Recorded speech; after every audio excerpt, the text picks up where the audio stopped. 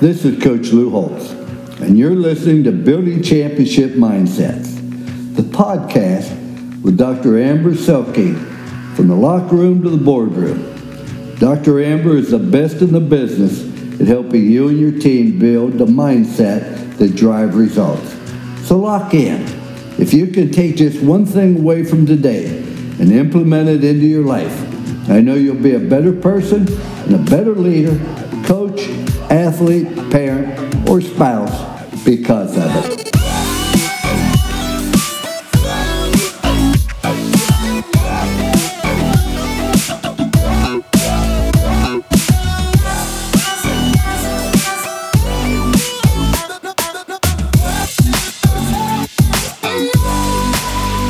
Ladies and gentlemen, welcome back to Building Championship Mindsets, the podcast. This is your host, Dr. Amber Selke, where we are in season 9 entitled The Power of a Word.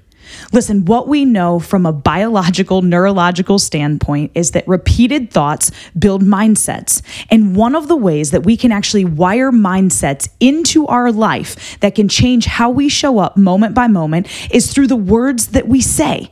Thoughts that we think and then words that we say that we can actually bring to life and manifest through how we speak. And so this season is all about bringing to you words that individuals have used to help wire in elements of high performance to who they are as men and women, as professionals, and as husbands, wives, spouses, parents, significant others, and community service people in our world today. Here at the Selke Performance Group, we are all about helping individuals, teams, and organizations really understand and leverage the power of mindset and leadership to unleash performance excellence. And so through keynote speaking or coaching and training, we again help people learn to think differently about who they are, how they show up, and then develop habits of excellence that allow them to be the person that they want to be on a moment-by-moment basis. And so I love talking about words that we can really be intentional about wiring into how we function. You know, for those of you that have been on this podcast journey with us over the last 9 seasons, or just over the last several episodes here in season 9, you know that, it's important that we think about minor elements, right? The world might think they're minor elements, but again, everything we do matters if we care about being the best version of ourselves and bringing that to the world. And so, several years ago, a lot of years, I'm not going to give you the actual years because every time I think about it, it's crazy how long it's been since we started this Word of the Year journey. But my sophomore year in undergrad at Notre Dame, we started this with Notre Dame Christian athletes, where we picked a word to focus on for the year instead of New Year's resolutions and elaborate, resolutions that would fall off after the first quarter. We wanted to pick one word that we could, again, really integrate into how we functioned as an individual. And so that's what started this journey years ago. We've had the chance to interview some awesome people, some really important people in my life, that have been with me on this Word of the Year journey over the last several episodes. But today, you just got me. We don't have any guests. It's just me, all right? So you're going to have to deal with that for a minute. But the reason I wanted to revisit this other word is because, we just wrapped up Q1, right? And I think that quarters are such a great time to stop and reflect on how we're doing with the goals that we've set for the year, with the word that we have chosen for the year. And as many of you know, again, if you've been listening to this season, my word of the year is prioritize. And so I'm really trying to be intentional about prioritizing the people and the things and the disciplines in my life that I know allow me to be who I've been created and called to be in this world. And so, I've been reflecting at the end of Q1 of how am I doing? And I'm going to be honest with you. I started out strong. I've been working out consistently. I've been, doing my devotionals consistency. I've been spending time with my husband consistently. I've been shutting the computer down consistently. I've been managing my time at work consistently because, I have the tendency to slip into work. All we do is work all the time. And I could literally work 24 hours a day if I let myself do it. And so again, just trying to prioritize taking care of myself, and the disciplines that I know allow me to be the best version of me and focus on life outside of work, spending time with people that really matter, on things that matter, and then work, right? And so as I'm reflecting on this, again, I'll be honest, the last couple weeks, guess what I've slipped into? work, get up super early, start grinding, come home from work, on the outside of house and continue to work inside of the house. Not just like work on the house, but actually do work, whether that's, working with Lippert Components and the amazing work that we're doing there in leadership and culture, whether it's Notre Dame football, whether it's, working on the book that's coming out this fall. It's just a continuation of work. And so it made me stop and think about another word that has been one of my word of the year. So in 2019, my word of the year was alive. And I actually selected that word. That was probably the earliest I ever landed on what my word of the year was going to be. It was in November timeframe because I know we were flying back from playing Navy out in San Diego, Notre Dame football. And I was reading the book Alive at Work, The Neuroscience of High Performance and Happiness. I don't know the subtitle exactly, but the title is Alive at Work. And I was reading it and I was like, this is my word of the year, is alive, because I'm flying back from California. We had an amazing game against Navy.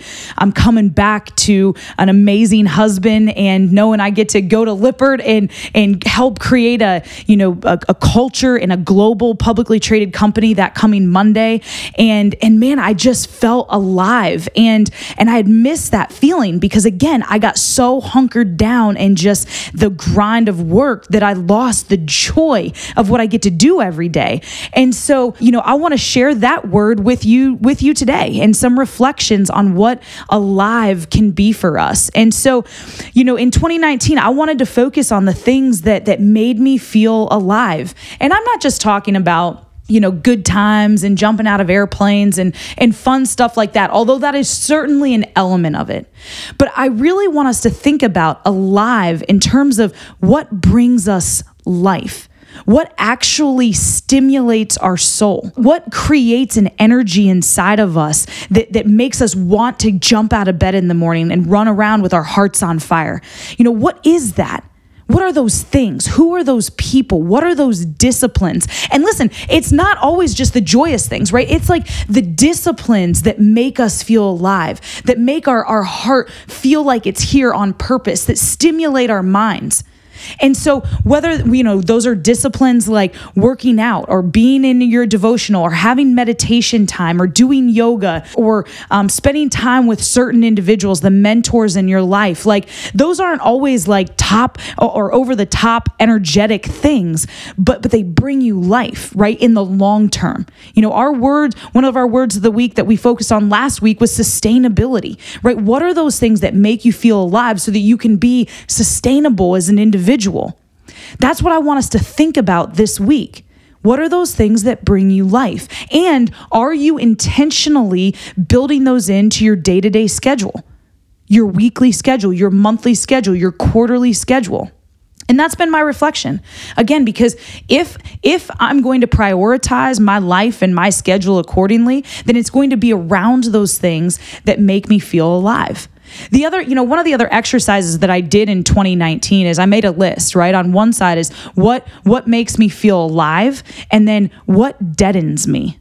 So, sometimes thinking about the reciprocal of elements allows us to more holistically and more fully understand and put some meat on elements as we start to integrate it into how we think and how we function. And so, if you're struggling to maybe think about what brings you life, like what deadens you? And again, it can be certain types of people. And now I'm not saying you'd have to cut all those people out of your life, but I do think you need to be mindful of being around people that either bring you life or deaden you. Maybe it can be, habits that you've gotten into, whether that's, going to happy hour every day after work. Like, does that really bring you life? And I know there's social elements to that can stimulate you, but does the, third or fourth drink really bring you life the next day or in that evening? And so, again, whether it's people or habits or social interactions that you have or the work that you're doing, we got to think about the things that deaden our soul. Because when our soul is dead, and guess what? We're disconnected. And disconnection breeds discontent. So we have to be very mindful of that. And this can be a disconnection from yourself. This can be a disconnection from a higher being or power that you once had in your life, whatever that means and looks like for you. This can be a disconnection from the people around you or closest to you, from the work that you get to do.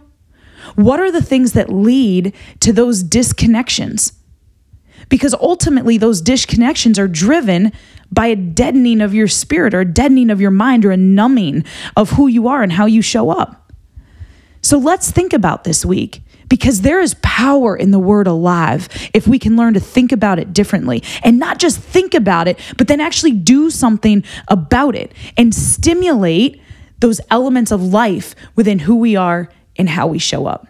So this week, your championship mindset training is to do that exercise that I just mentioned. What brings you life and what deadens you? What makes you feel alive? What makes you feel dead or disconnected or numb? And then think about, how do I weave into my life and my schedule the elements that make me feel alive? Because when our minds and our hearts and our hands are on fire, that's what allows us to step into the world with a sense of purpose and passion, and then find who we are on the inside so that we can bring that to the world around us. Thank you so much for listening today. Listen, if there is anything that we can do, please reach out to me directly, Dr. Selking at selkingperformance.com. We've got a team of high performance coaches that would love to come alongside of you on your journey of high performance.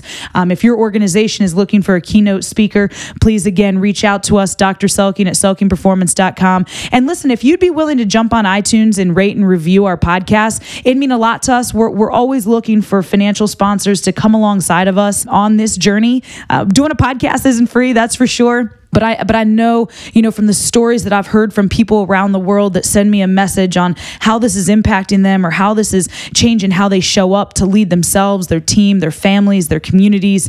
It certainly means a lot, and it keeps me going. But again, if you think our audience might be one that would align with your product or service, and you want to join us on the sponsorship journey, again, Dr. Selking at selkingperformance.com. But at minimum, follow us on all the social media platforms. Please share your story. Let us know how this is impacting you, how you are building championship mindsets into your own life. We're on Twitter at Champ Mindsets, on Instagram at Selking Performance, and on Facebook at Selking Performance Group. You've been listening to Building Championship Mindsets, the podcast. This is your host, Dr. Amber Selking, and from the locker room to the boardroom, I just want to challenge you to continue building your championship mindset.